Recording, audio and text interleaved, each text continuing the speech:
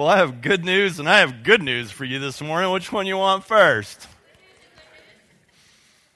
Well, the first bit of good news is I believe God's given me a message that's going to demonstrate to you that no matter how many times you fail, you can always come back. The other good news is I'm going to do it in 22 minutes or less. Father, we invite your presence, we invite your power, we invite you to come and to speak through your word. We're people who are living in this world, and we want you, Lord, and we want to experience you, we want to know you, we want to do more than believe in you, we want to be wasted by you. We want you to take hold of our lives and expend all the value of it any way you want, Lord, in Jesus' name, amen. Well, we've been working our way through this series called Armed and Dangerous, in which we've been looking into the life of the Apostle Peter, the disciple Peter, and the development of his life from a fisherman to a powerful agent of God. And our thought is that if it happens to Peter, it should happen to us, right? That the Bible's given to us for a reason as a model for our lives. And so we've been working our way through these various steps in Peter's life in hopes of seeing ourselves and the transformative power of Jesus Christ in our own life in the same way. And now this morning we're up to John chapter 21, verses 15 and following. And in this passage here, well, I'll just read it for you. There's this inexplicable reinstatement that happens.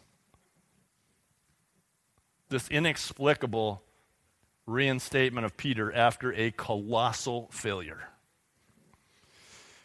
Verse 15, when they had finished eating, Jesus said to Simon Peter, "Simon, son of John, do you truly love me more than these?" "Yes, Lord," he said, "you know that I love you." Jesus said, "Feed my lambs." Again, Jesus said, "Simon, son of John, do you truly love me?" And he answered, "Yes, Lord, you know that I love you." Jesus said, "Take care of my sheep." The third time he said to him, "Simon, son of John, do you love me?" And Peter was hurt because Jesus asked him the third time, "Do you love me?" And he said, "Lord, you know all things. You know that I love you." And Jesus said, "Feed my sheep. I tell you the truth, when you were younger, you dressed yourself and went where you wanted, and when you're old, you will stretch out your hands and someone else will dress you and lead you where you don't want to go." Jesus said this to indicate the kind of death by which Peter would glorify God. And then he said to him, "Follow me." Peter turned and saw the disciple whom Jesus loved was following them. And when Peter saw him, he said, "Lord, what about him?" And Jesus answered, "If I want him to remain alive until I return, what is that to you? You must follow me." You know, the bigger picture of this exchange is so important because Peter, not that long ago, was told that he was going to be the rock upon which Jesus would build his church, right? You remember that? That was a big day. Peter walked on water. All these things have been happening, and then things began to fall apart. So the Lord gave up his life, and in the context of the mayhem of the disciples afterwards, the persecution, Peter openly denied ever even knowing Jesus. 3 times he said, "I don't know him." The third time he cursed. Plug your ears. If you can't handle this, what the Bible says, effectively, he says, "Damn it, I don't know him." That's a pretty big denial, eh?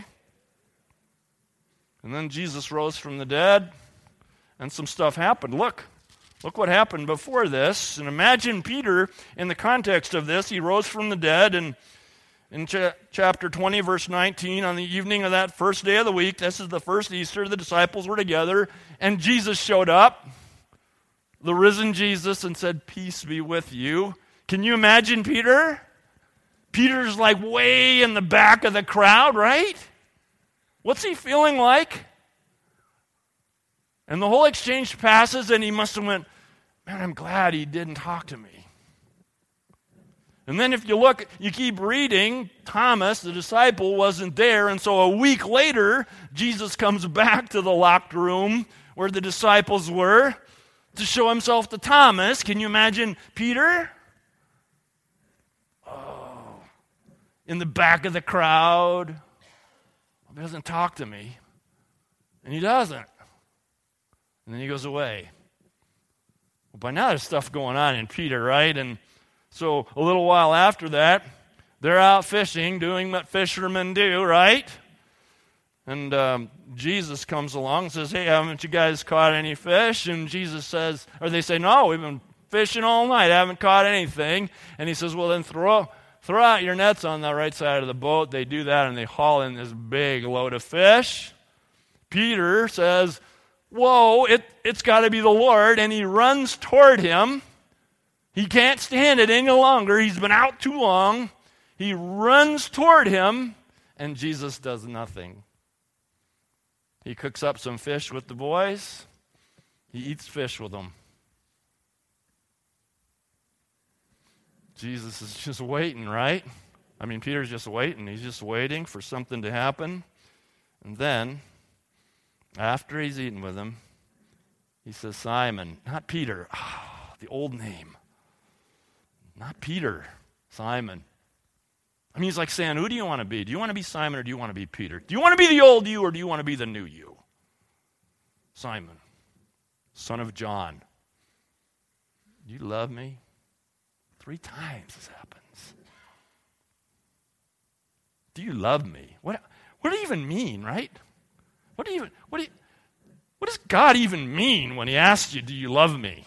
What does that even mean to love God? This would have just been so mind-blowing for Peter. Do you love me? Because of course I love you.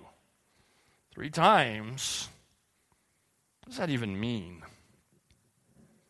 I think the takeaways from this are 2, really.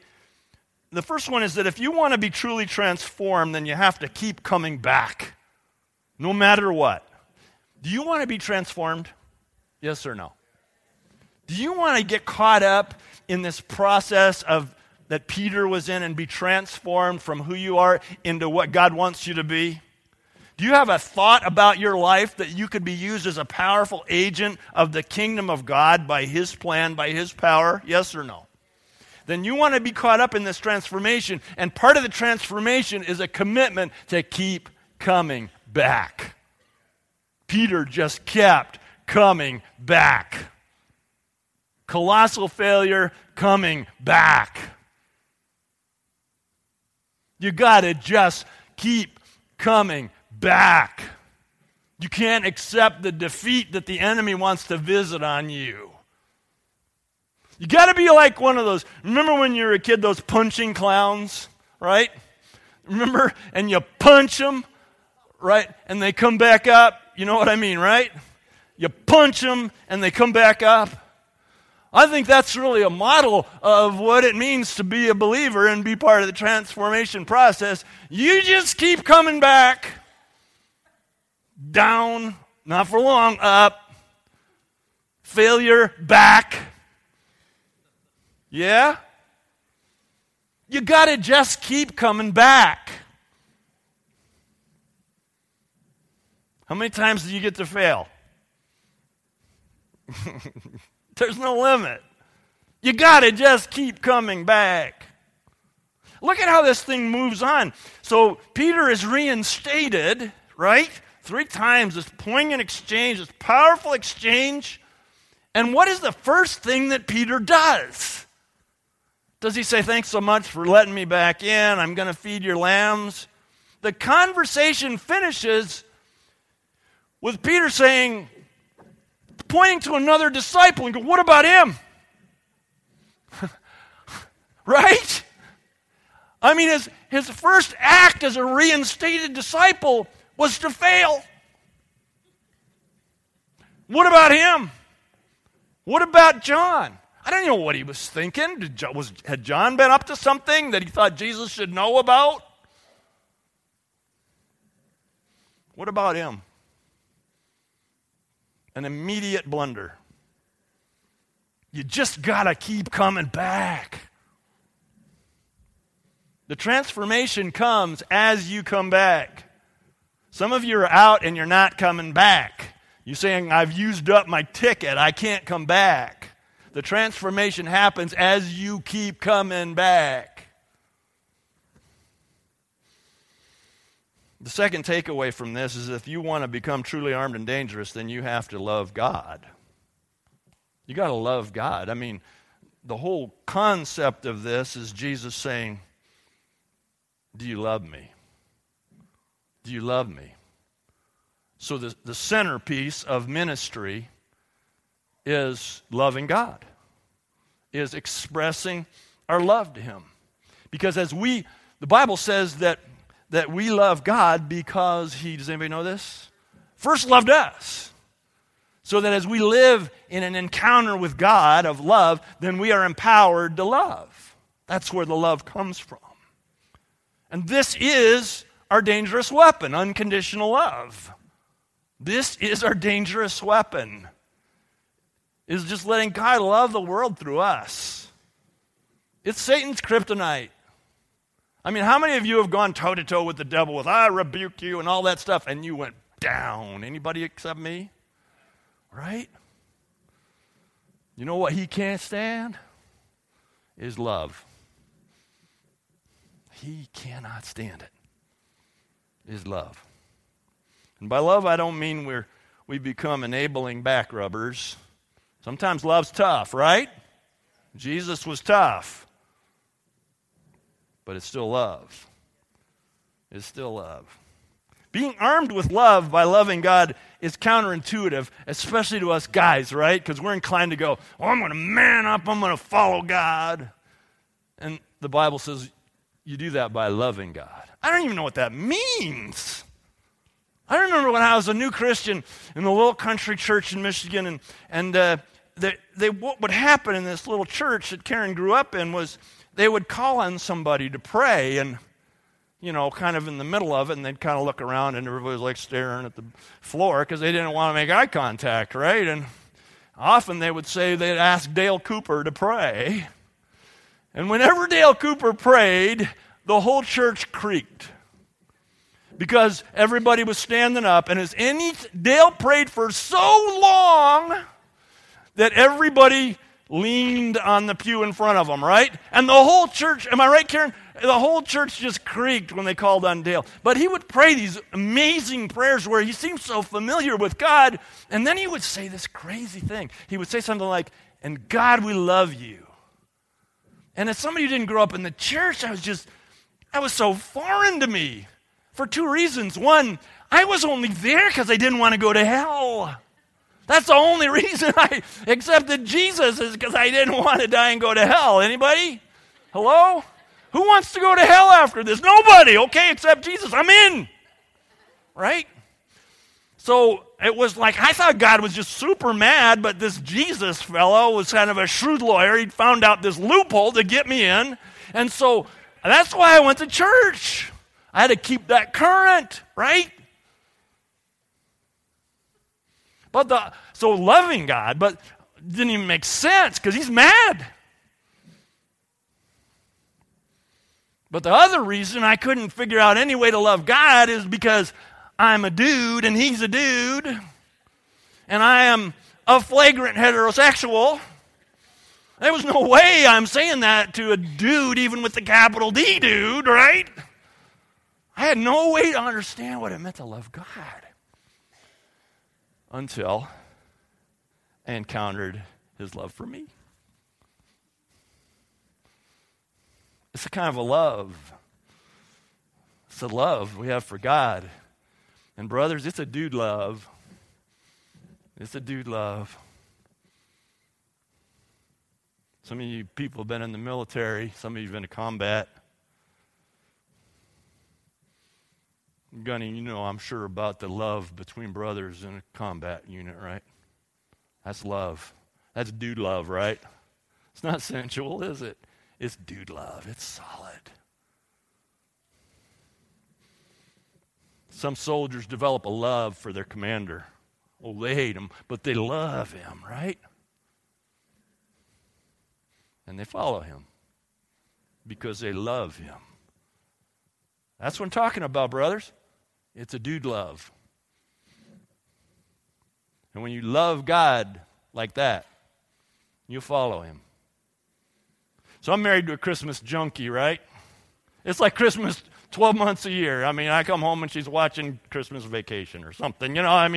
Some really enriching. And here's a scene from one of her favorites right here.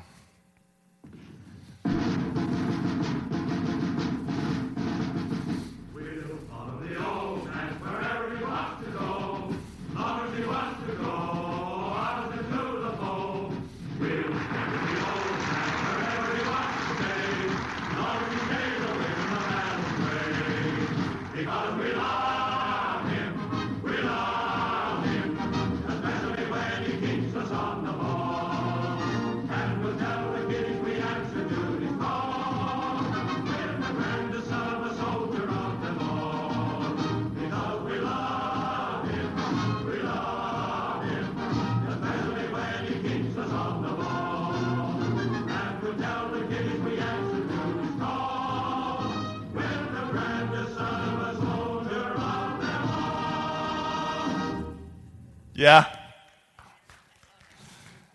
That was weak. 11 o'clock service, they're not seeing that. Because we love him. That's why we follow him. This became the theme song of our family. Because I would come home and say, the Lord's calling us to go to Ohio. We'll follow the old man wherever he wants to go. Because we love. You love him and you follow. Do you love God? Do you need to come back? Does anybody need to come back today?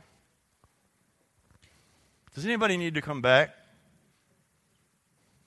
Does anybody need one of those other times of just coming back?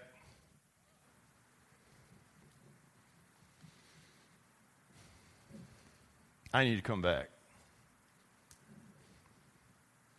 I grievously sinned this week. I need to confess it to you. I need to come back. I didn't get on a porn site. I didn't go to a bar and get drunk. Never been to a strip club. I almost wish that what I had to confess was something like that, because it seems like it'd be easier, but it's worse.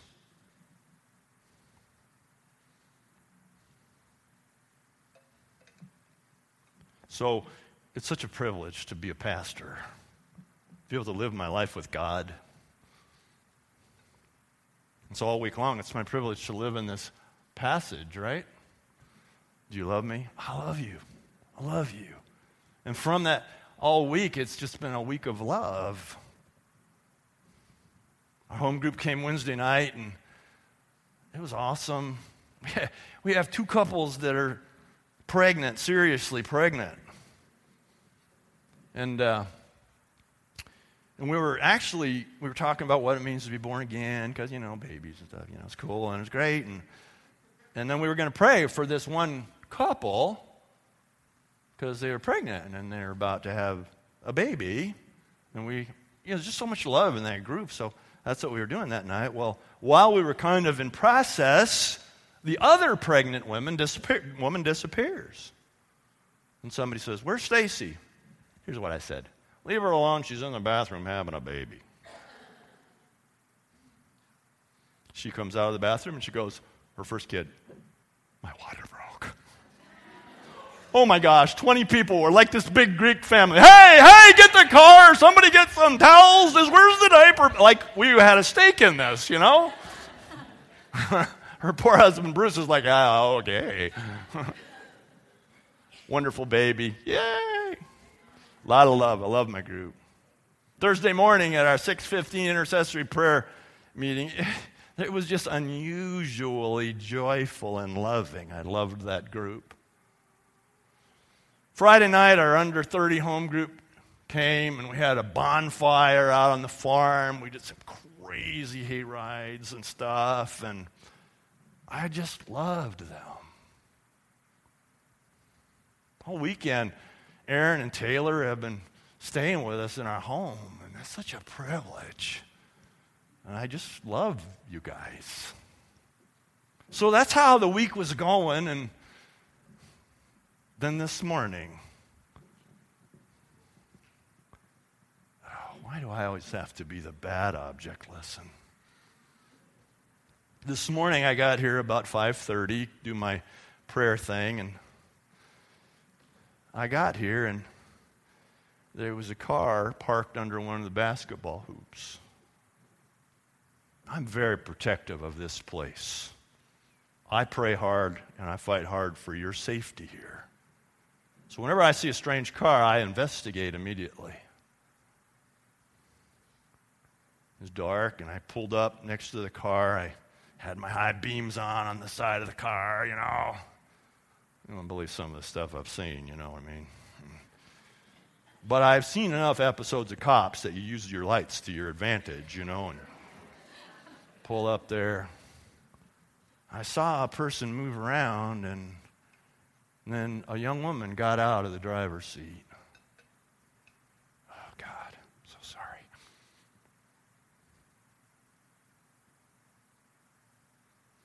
And she got out and she came to the truck. She crossed the headlights, and she came up to my passenger side door of my truck, and she put her hand on it, and it was locked. And I just put my window down, and here's what I said. I said, "What are you doing here?" She's quite surprised at the question, and she started stammering. Well, and stammered, and she finally said, "I'm meeting somebody here."